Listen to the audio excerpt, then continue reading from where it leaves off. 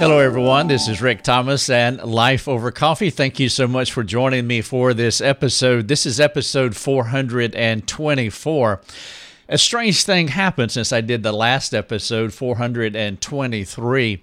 In that episode, I talked about the decline or the declining effect of the biblical counseling movement.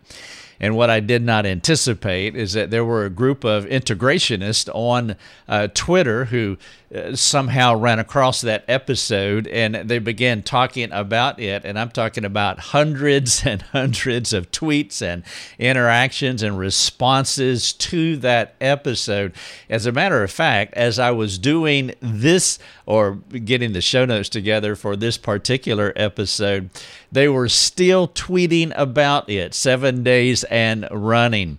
I'll talk more about that in just a moment, but I decided what I would do is I would do a part 2 to episode 423 of why I believe that the biblical counseling movement is declining. And I titled this one, this is episode 424 if you want to look at the show notes on our website.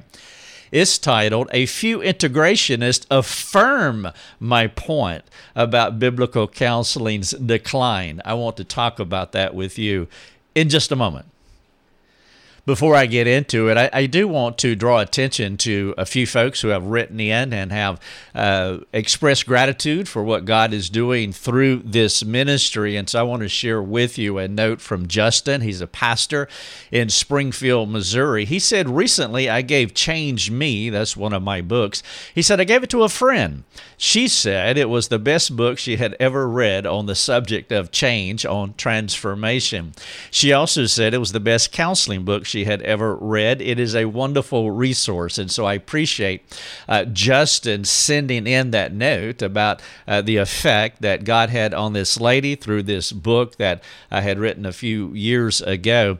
I'm very appreciative of that. And one of the reasons that I want to bring that to your attention is because that's what we do. We are a boots on the ground ministry. We work within local churches trying to help them to grow and mature in the areas and practices of discipleship. And so Justin from Springfield, Missouri, thank you so much for sending that note. And then April said, I cannot say enough about this ministry. The podcasts have helped me so much with a biblical understanding of how to navigate through circumstances which have been new giants in my life with the ultimate goal of glorifying God. Practical, self-examining, as my perspective is not always accurate, April says, and faith-building, growing. Job said to his wife, not verbatim, should we only accept the good from God and not accept the bad, like trials and tribulations.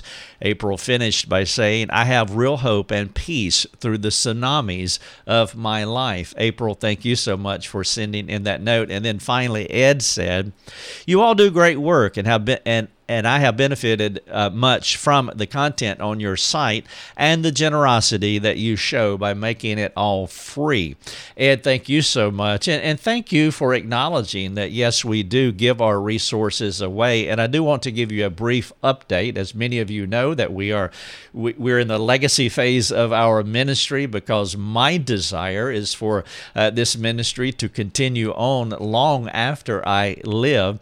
And so we have been planning for more than 5 years now of transitioning this ministry from rickthomas.net to lifeovercoffee.com, because that name is more accurate to what I believe and what we practice, that we all can do life over coffee. Again, we are a boots on the ground ministry, and my name means nothing. And the reason that I used my name in the beginning is because I was writing blog articles in my sphere of context here in South Carolina in our counseling ministry, and I wrote these articles supplementally to people that I was counseling so that I could connect with them outside of the office.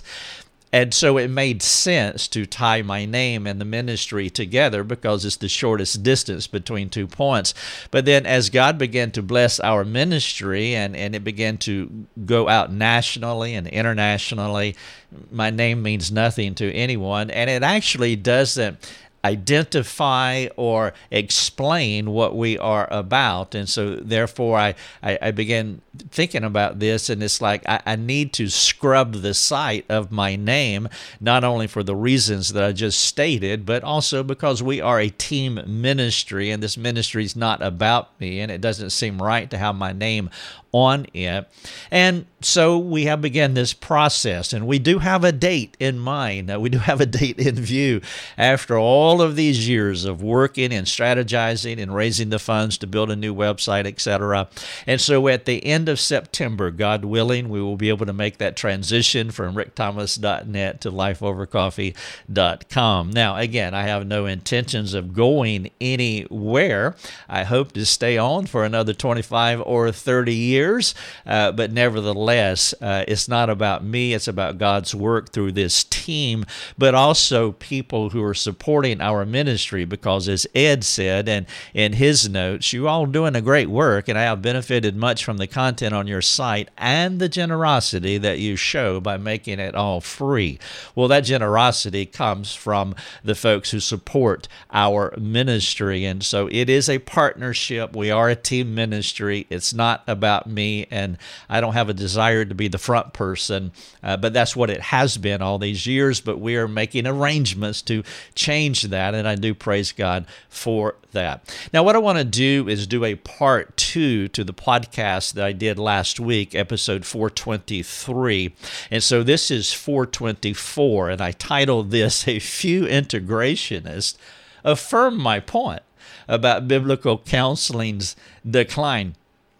Now, that's not their intent, of course, and I'll explain that as we move along. But ironically, that podcast last week about the decline, as I perceive it, of the biblical counseling movement, it found affirmation in a most unusual place, and that is amongst a group of integrationists on Twitter who have been talking about it all week. And I found that humorous in some sense, sad in many senses, and of course I found it quite ironic, because I was not writing to integrationists who are adjacent to biblical counseling. And I use the word adjacent intentionally, because that's the word that was used on that long multi-hundred Twitter thread that's out there now. Someone used the word adjacent, and I think that is an accurate description of an integrationist. An integrationist is not a biblical counselor.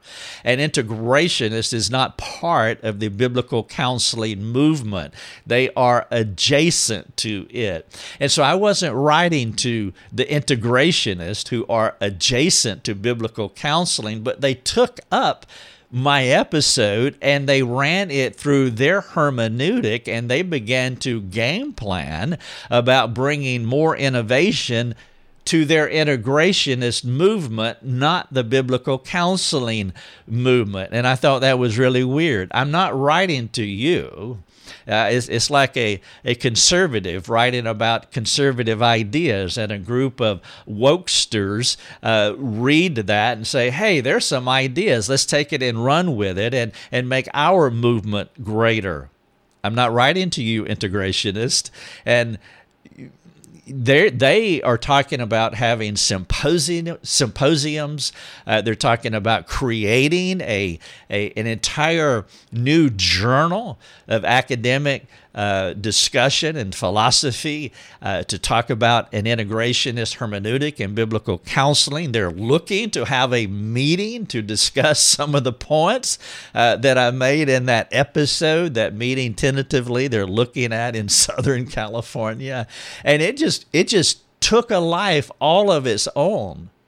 And I wasn't writing to them. And so part of that was humorous, definitely ironic, but also sad, because I in one sense, I don't care what they do, but I do have concerns for the biblical counseling movement. And so I thought that it would be helpful if I clarified a few things. And so let me give you the purpose of what I'm doing here in episode 424. And I do want to make some clarifications because there was misunderstanding. Now, I recognize that some of the misunderstanding came because they actually did not listen to the podcast or watch the video that I produced. In fact, it was so apparent that Matt Huerta, a gentleman that I happen to know, went on the Twitter thread and he asked, have you even listened to the podcast or watched the video? Now, several of them came back and said that they did listen and they did watch. But I also noticed that at that point,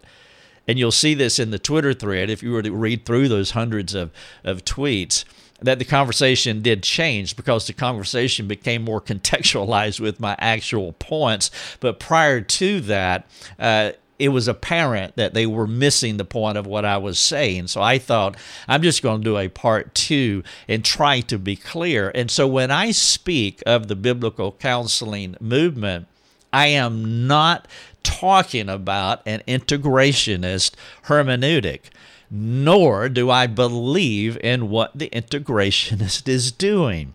I consider integrationistic ideas harmful to the actual biblical counseling movement and those who practice integrationistic ideas, in my opinion, that they are hurting souls who are looking for help. Now here's the line in the sand, and I'm trying to be very clear here because you're going to have to draw this line in the sand. Every Christian, you and me, there is a call to action here.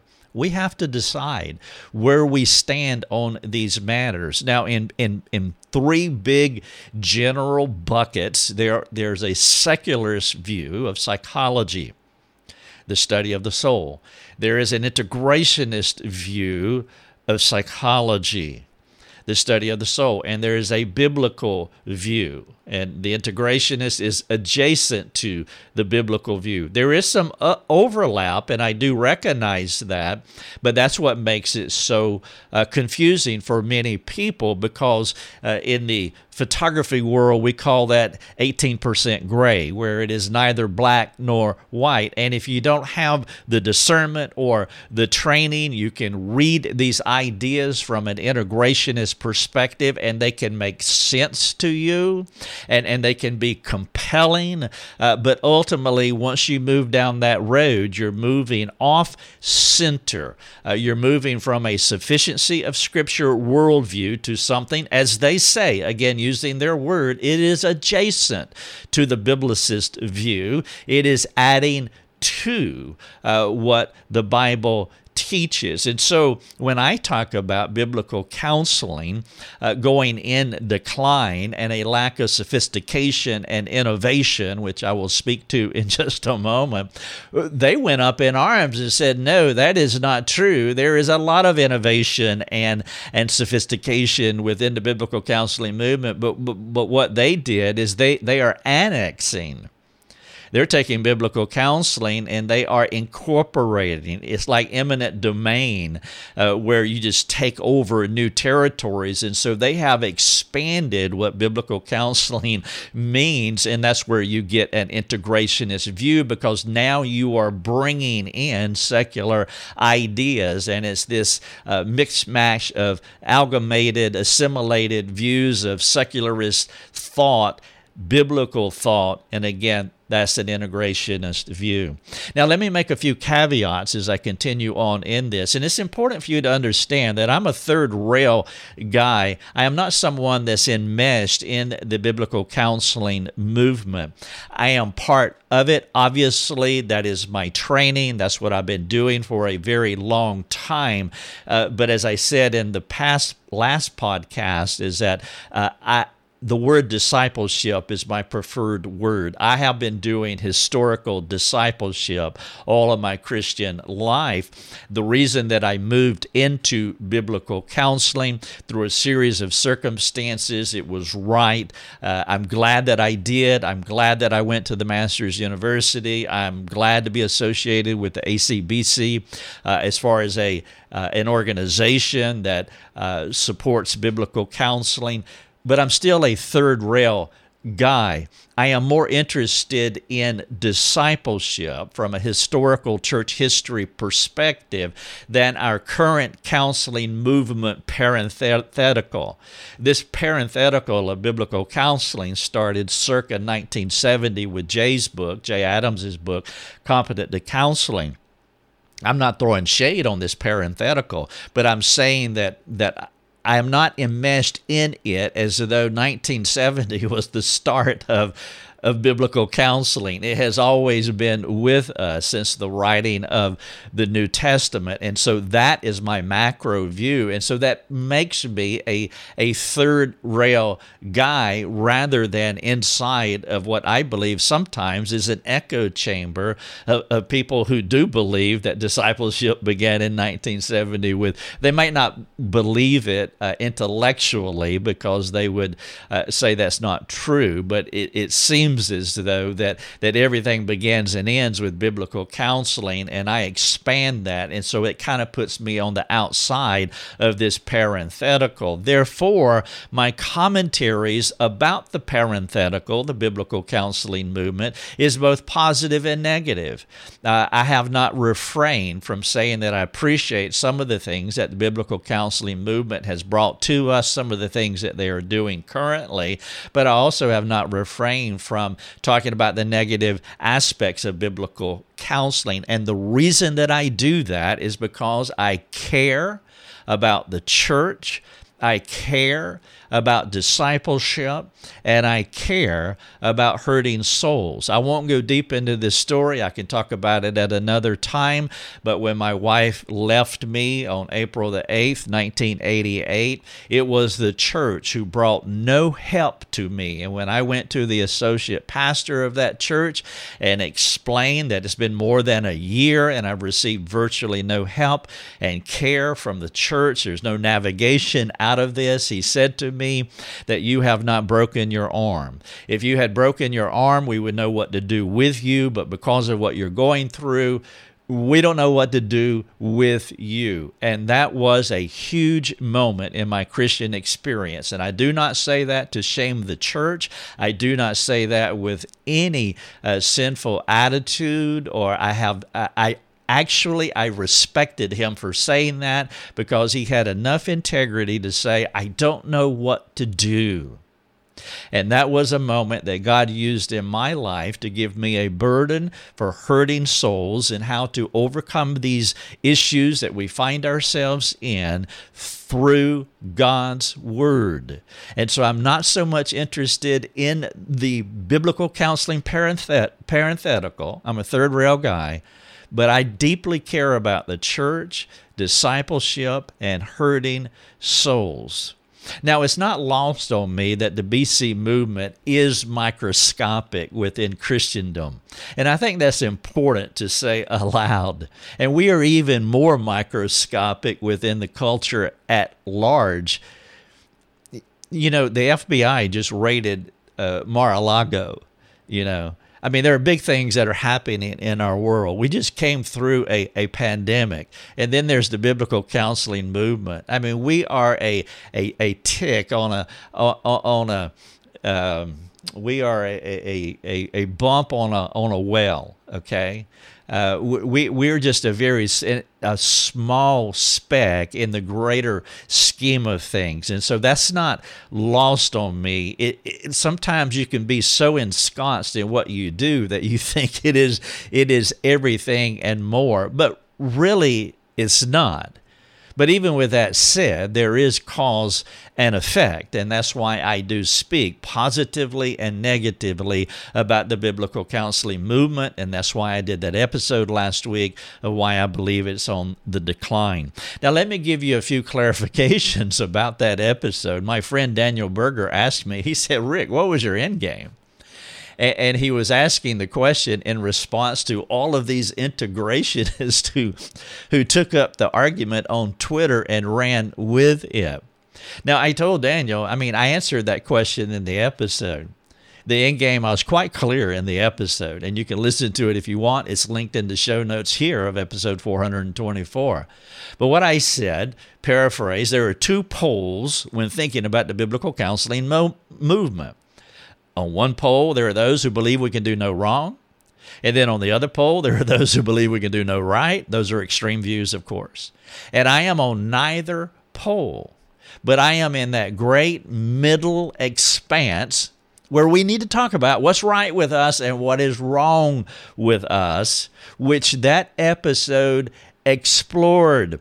And so I gave 4 reasons why I believe that the biblical counseling movement has plateaued or is in decline. As I said, I believe it's past its prime, that it was a great parenthetical, but if we don't think about and make some big moves and decisions, it will continue to move past its prime, and that's why I'm doing these two episodes. And that was the irony, is that the integrationists want to keep their movement alive. And so they started game planning, and they're going to do symposiums, and they're going to, maybe have a meeting in SoCal, and they want to come up with an academic journal on an integrationist view of biblical counseling. But I was not writing to integrationists because they are not part of the biblical counseling movement. And this is where I want to be clear. They are adjacent, recognizing that there is overlap, recognizing that there is this murky 18% gray that we all are going to have to come to terms with and draw very clear lines, which I hope that this podcast will do. I was surprised as anyone that they considered critiquing a movement that they are not part of and that they are bringing damage to. And so, with Daniel, I said, hey, man, I said, it surprised me too, because I wasn't even writing to those people. But secondly, part of my critique of the biblical counseling movement is, as I said, that there is little innovation within the biblical counseling movement, that most of the books and the resources is a rehash of the same old concepts, lacking sophistication and complexity, I said. Now, this comment was the most triggering, I think, of all. And I want to give you 5 responses, 5 points of clarity to what I meant about a lack of sophistication and complexity within the biblical counseling movement. The first one is I stand by it. I read the books. I've read the books, and it's just rehash. But I also said in that episode, which apparently people didn't hear, and that's why I think Matt Huerta was saying, did you even listen to the episode? Did you watch the video?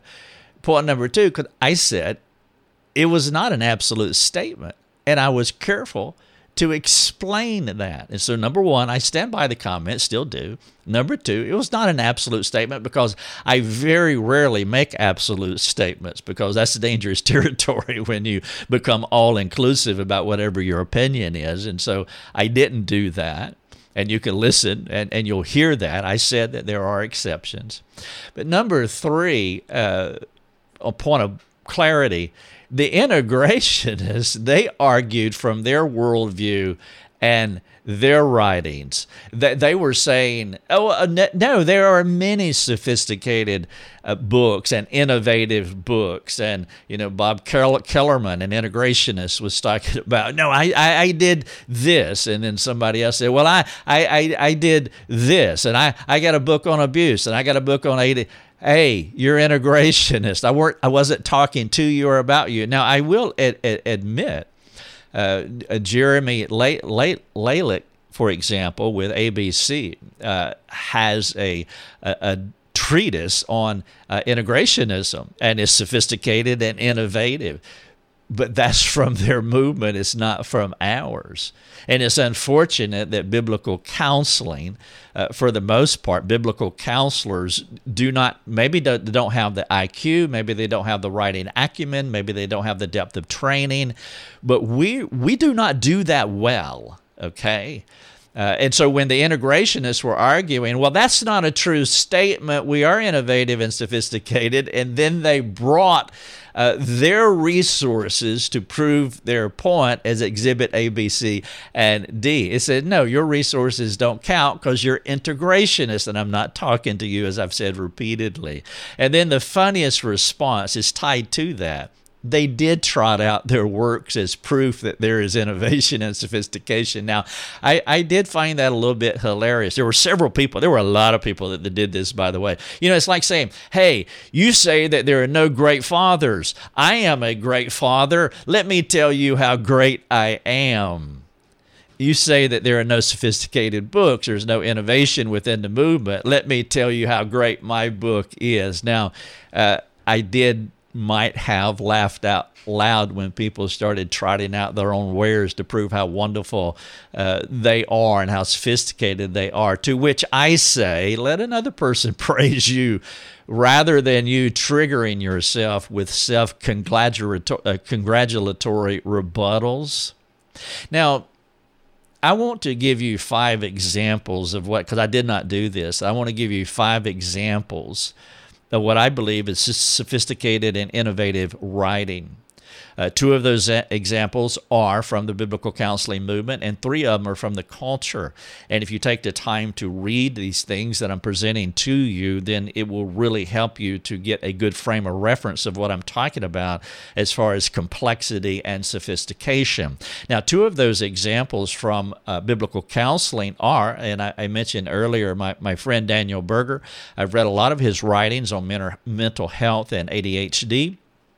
I've also done conferences with him, and he has done a great job in pushing forward and thinking about the soul, about psychology, about the DSMs, 4-5, and the new adjacent one, and much more. And so he is writing in a niche that I think is needed, and I've given a good bit of thought about adding some of his books to our mastermind program because it's niche writing in an area that's pushing us forward in our thinking. And I have a link here in the show notes. If you haven't read some of his books, I think you will find them very helpful. And then also another one is I listened to a podcast from ACBC a while ago where Dale Johnson was interviewing Ren Cherry on the Enneagram, and I thought it was well done. There was a lot of research and there was a lot of information that was brought to bear, and it's an important discussion that we all have. Now, again, those are just 2 illustrations, and don't bring your own. I mean, you can brag on other people, but let another person praise you. And there are others, but again, it wasn't an absolute statement, but as a general rule, a lot of the stuff that's produced, it lacks sophistication, lacks complexity, lacks depth, and it's really not pushing us forward. It's more of a rehash. And then there are 3 books that are out there, and there's many more. There's a zillion more that aren't about biblical counseling per se, but it gives you an idea of what I'm thinking about as far as provocative literature that does have that level of complexity and sophistication. One of those is Carl Trueman's book, The Rise and Triumph of the Modern Self, Cultural Amnesia, Expressive Individualism, and the Road to Sexual Revolution. That is a worldview-breaking, worldview-shaping book. It is an excellent book, and I highly recommend it. There's another book by a gentleman named Anthony Insulan. His book, No Apologies, Why Civilization Depends on the Strength of Men. It is an outstanding book. I believe Anthony is Catholic, but nevertheless, this book on masculinity, it is a tremendous book, thought-provocative, and but that's the kind of treatment that I'm talking about that we in the biblical counseling movement are sorely lacking. And then a fifth illustration, the third one from culture, but this is from Christianity, but not biblical counseling, and that is Nancy Pearcey's forthcoming book on toxic masculinity.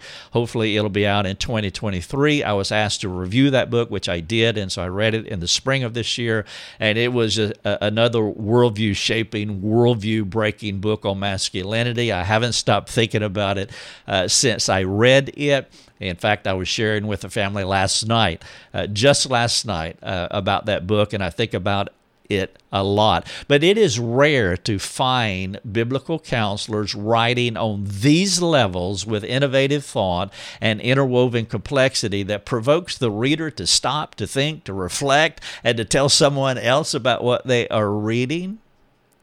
At best, our readings gender responses like, "Hey man, that's good stuff," or "That was a good reminder." We are writing great reminders all the time as we move on to the next thing.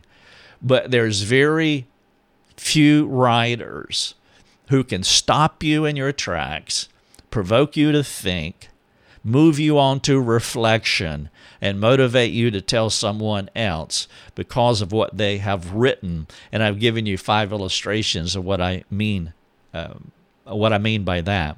Now, it's time for us, this is my call for every Christian, it's time for courage.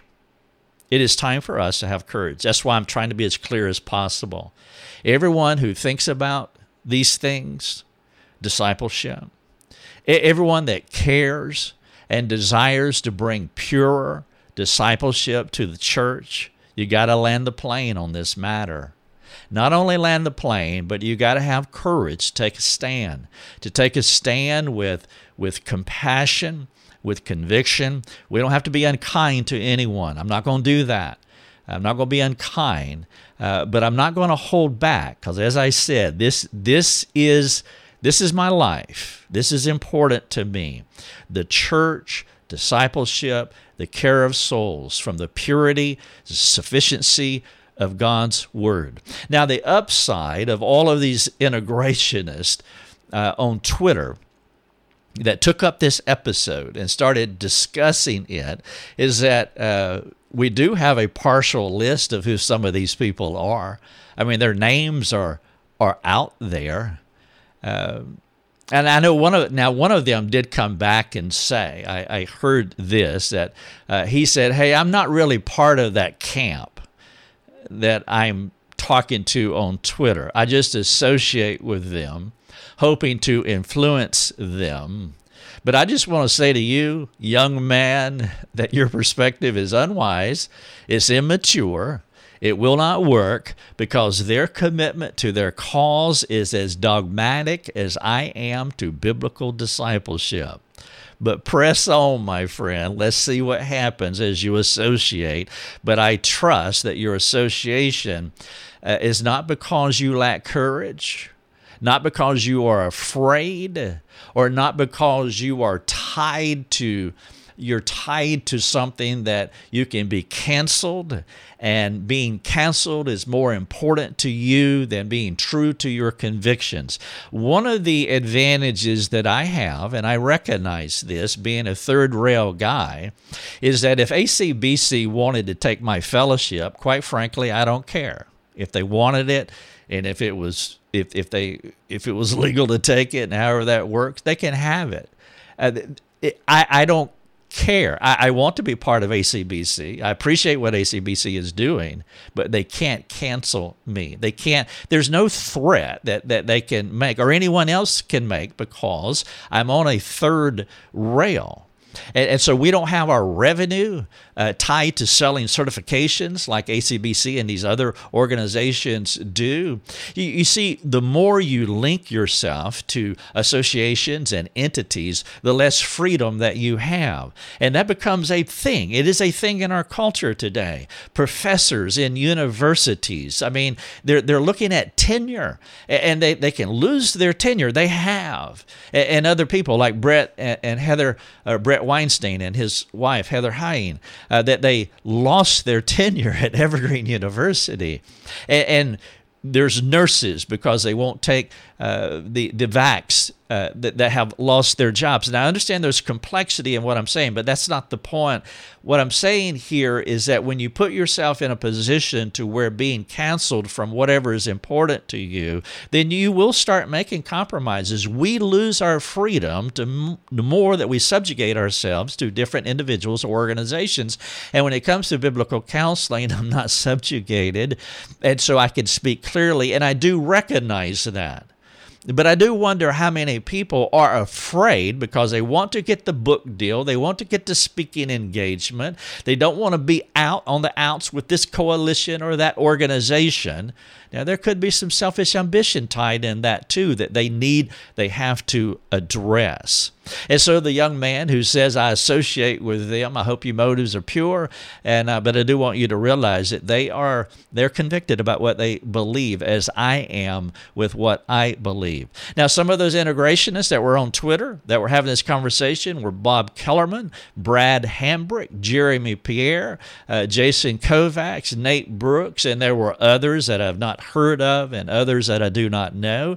But it's important for you, it's important for you to learn the names and know who your friends are and who the people are. Some of the integrated organizations represented or supported. CCEF is an integrated organization. So is ABC. So is IBCD. So is the Biblical Counseling Coalition. And there's many more. There's a few other integrationists like Chris Moles and Darby Strickland. And though they were not part of that thread, they are committed to an integrationist view. To our community in our ministry, our private community, I did a 5-hour oral video review of Chris Moles' book on domestic abuse. It's a terrible book. But it's a book that's popularized within integrationist circles. And you need to be able to read these books and read this literature. People send me these books and these documents all the time, and I read some of them. I just finished one from CCEF by Darby Strickland on trauma-informed care. It's an integrated treatment of soul care that is inferior to biblical counseling. And so please understand that when I mention these names, that I contribute no ill motive to these people. I do not question their sincerity because I do not know their hearts, and I would be a fool to make those assumptions and speak accordingly. With that said, though, their views are harmful. And it's time that biblical counselors, not integrationists, not people who are adjacent, but biblical counselors stand with courage and compassion. One of my profs, Wayne Mack, as I've said often, the number one thing I remember him saying in my MABC program is that Christian counseling is neither Christian nor counseling if it is done without tears, but with courage and compassion. We have to stand up when speaking against integrated teaching that has infiltrated our churches and brought insufficient care to the body of Christ. This is episode 424. A few integrationists affirm my point about BC, biblical counseling's decline, by saying, yes, it has declined, and here, take what we have. Ours is better. Ours is innovative. Ours is sophisticated, and we're going to game plan, and we're going to have symposiums, and we're going to create journals, and we're just going to keep pushing forward with our integrated doctrines and practices. Here's a few questions I want to wrap up with. Question number 1, are you a biblicist, an integrationist, or a secularist when it comes to psychology, the study of the soul? That's a closed-ended question, yes or no. Are you a biblicist? Are you an 18% gray person, integrationist? Are you a secularist when it comes to psychology, as I define the study of the soul? Number 2, do you know the differences between these 3 disciplines, and can you defend your position? If you can't, that's fine, but you want to grow. You want to grow. Fealty to God's word is the most important thing that we can do. I mean, knowing God, we can only know him through his word. And so loyalty, fidelity, fealty to God's word is absolutely critical. Without being anal about it, without being mean-spirited about it, we can be compassionate, but we have to grow in the purity of God's word. Number 3, do you have the courage, the wisdom, and the grace to stand for the fidelity of God's word? And if you don't, what must you do to change? Number 4, how committed are you to growing in the study of the soul, biblical psychology, and bringing biblical practical care to those looking for answers? Number 5, in what ways will you seek to mature in your discipleship practices? Some of you know that we have an online school, our mastermind program, where we address 3 big areas: theology, practical theology, which is psychology, and then the application. And we cover 5 areas: a person's character, their capacity, their competence, their courage, and their compassion. And so theology, practical theology, application, and then as we assess the student in these 5 areas, it's our mastermind program as we try to teach people to move from classical knowledge, what we learn in academia, to original knowledge, to where we can take this learning in academia and we can use it in an original, customized way to the person that is sitting in front of you, pneumatically, walking in the Spirit from a sufficiency of Scripture worldview, so you can bring a purer care to the souls of people. If you want to talk to us about any of this, we're easy to reach. You can find us right now at rickthomas.net. Within a couple of months, we'll be at lifeovercoffee.com, and so we're easy to reach. We're a 24/7 shop. Thank you so much for taking time out to hear what I have to say about something that I think is just incredibly important to every Christian. May God bless you. You have been listening to Life Over Coffee with Rick Thomas. If you have a question for Rick, you can let him know by sending him a note through his website, rickthomas.net. That's rickthomas.net. Thanks for listening. Enjoy your coffee.